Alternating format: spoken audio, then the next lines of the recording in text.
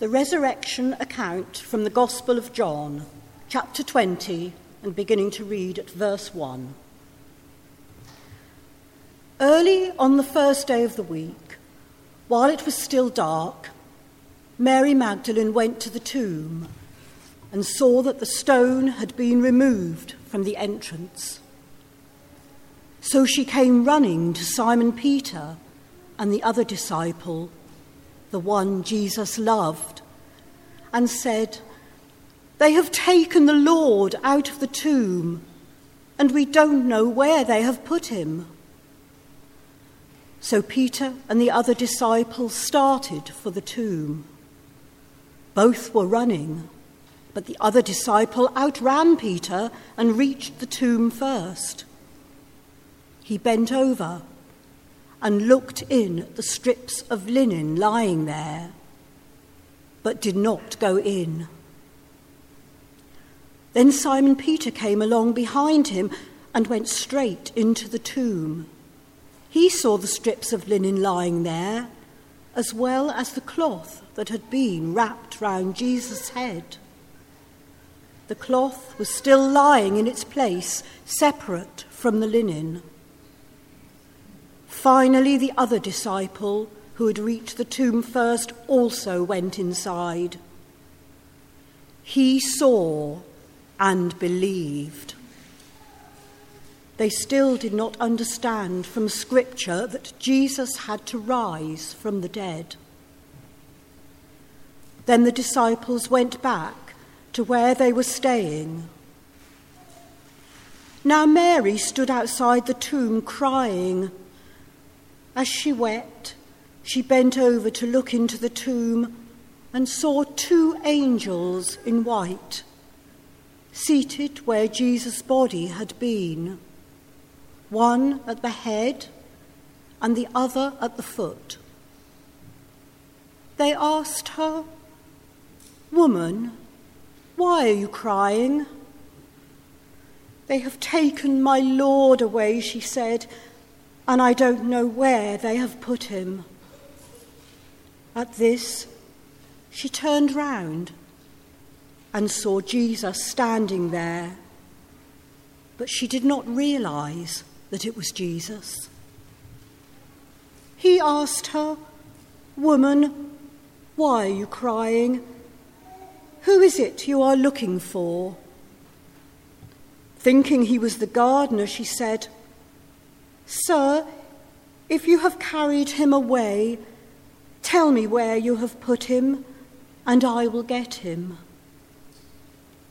Jesus said to her, "Mary." She turned towards him and cried out in Aramaic, "Rabboni," which means teacher. Jesus said, "Do not hold on to me, for I have not yet ascended to the Father. Go instead to my brothers and tell them, I am ascending to my Father and your Father, to my God and your God." Mary Magdalene went to the disciples with the news, "I have seen the Lord." And she told them that he had said these things to her. Thanks be to God. Whichever way you look at it, that I think is one of the most dramatic stories in the whole Bible, that encounter of Jesus and Mary. I was wondering if we could have the pictures up, please. I'm going to show you 3 pictures that kind of try to encapsulate this story. They're all from around 500 years ago. The first one is in Florence. You can still see it today in the Convent of St. Mark, and it's by Fra Angelico, about 550-odd years old. If we can have the next slide, please. And in this one, it's this issue of where Jesus says to Mary, "Do not touch," or "do not hold on to me," might be a better translation. And in this, you can maybe just about make out that Jesus has the marks still of the nails in his hands and his feet. And throughout the painting, in the ground around it, are little red flowers that are meant to symbolize almost as if the blood of Jesus is scattering still across the ground. That the marks of the crucifixion are almost effectively watering the plants that Christ's death is yielding new life. And it's that gap between Mary's outstretched hand and Jesus' outstretched hand. Do not touch. Do not hold on to me. Can we have the next one, please? This one, if you go to London, to the National Gallery, is by Titian, about 500 years old. And this painting is quite a special one. During the start of the Second World War, all of the paintings from the National Gallery were removed because of the fear of bombing. And in 1942, at the darkest moments really of the war, when the people were really starving, they held a poll. Not like Brexit, I hasten to add, but they held a poll to ask, what one painting would you like back in the National Gallery? And they would bring back, just for a temporary period of 3 months, just one of the paintings. They would risk one painting at a time for the people to go and look at in the National Gallery. And this painting, if we can have the next one, was the first one that was chosen. This was deemed as the nation's favourite painting. A painting of hope, but is it more than that? Mary is there. Now, throughout art, whenever Mary Magdalene is presented, she's almost always wearing red, which apparently is a carnal colour, because everyone seems to think that Mary was a lady of the night, only she wasn't. And we keep on misrepresenting her, and Christian artists have misrepresented her year after year after year. But she's always in red somewhere along the line in paintings, so you always know that it's Mary when you see her. And here she's reaching out, she's reaching out for Christ. And he is bending away from her. Now, actually, they've x-rayed the painting, and Jesus originally, when it was painted, had a gardener's hat on.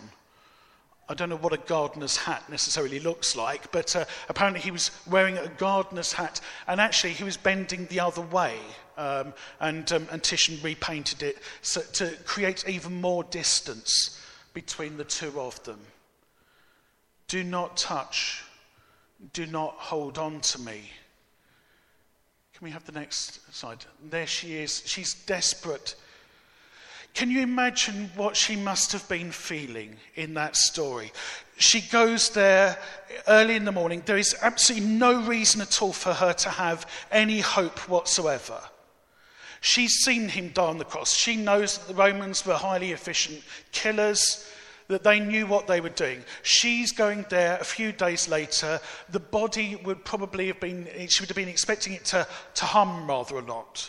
If you think about it, quite hot weather, decaying flesh and so on. There was no reason at all for hope.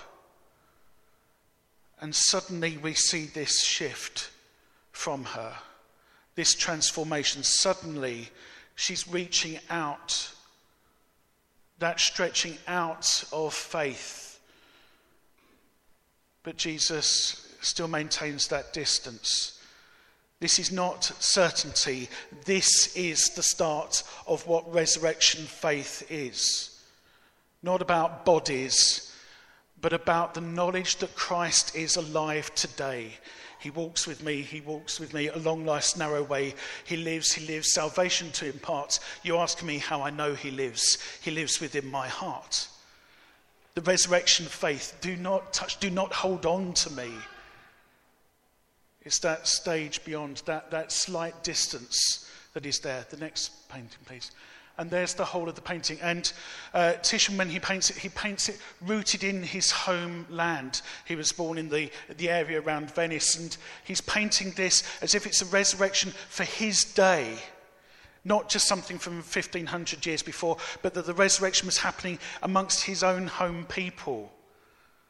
So just as today for us, when we leave here, we're not remembering something of 2,000 years ago. We're going out there because we know that Christ is risen today, here in Canterbury. This isn't an historical thing. This is a permanent thing. Christ is alive and he is risen today. The next one, please. And there he is with his gardening tools to prove that he was part of the everyday. When Christ is risen, he comes not as in glamour. He doesn't come in triumph. He comes as a traveller on the road. He comes as a guy lounging around on the beach. And he comes as a worker, a gardener of the everyday. Christ comes to us still every day in meekness and humility. Next one, please. And there it is, rooted in the everyday land of his time. Next one, please. And then the final painting that I want to show you is by Hans Holbein, and this is part of the Royal Collection and gets displayed only very occasionally. Now, it's a bit of an odd painting, I'm not going to lie to you. It looks a bit Crouching Tiger, Hidden Dragon in many respects. I'm not quite sure why Jesus is adopting what looks like a kung fu pose there, and in the background you see two figures that are running away, and they look rather like a bearded hair flick from Allo Allo, and what can only be described as a rather camp Art Garfunkel if you look closely at them. Apparently that's actually Peter and John, who are full of joy and they're running back towards Jerusalem. To the right of the painting we have the empty tomb, and there are two angels sat in there, and they are demonstrating the emptiness of the tomb, that Christ has truly risen. To the left of the painting, silhouetted, we see Golgotha and the cross still looming over the whole scene. And Jesus and Mary are yet again that distance between the two of them. Do not touch me. Do not hold on to me. That space and that distance between the two of them. I think when we look at the translations, the better translation is not "do not touch me."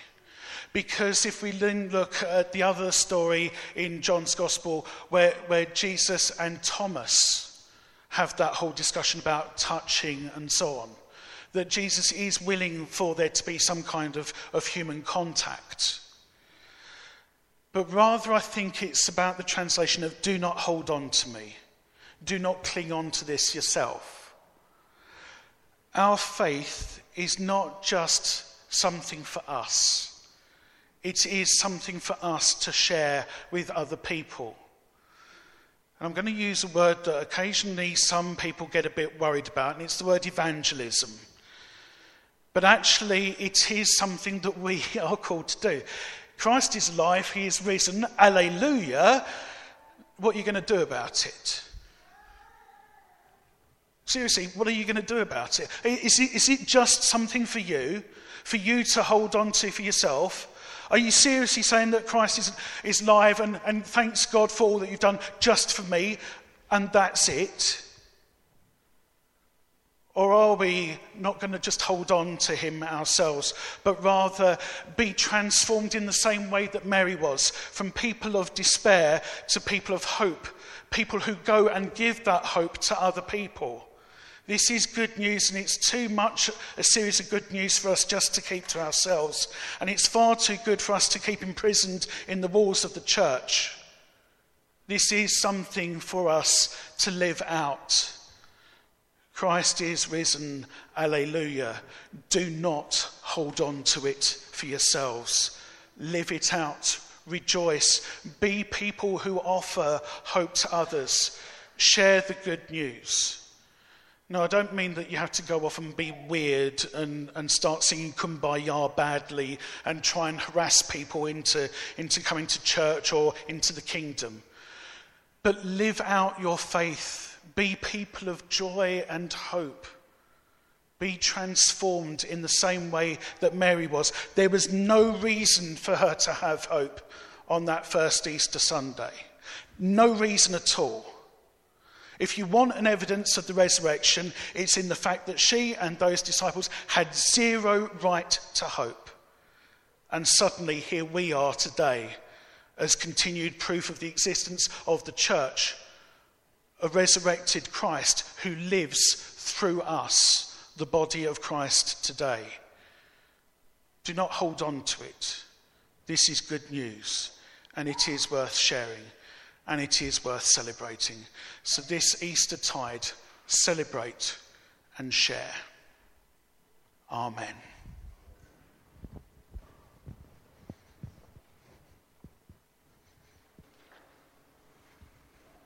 So we come to our prayers of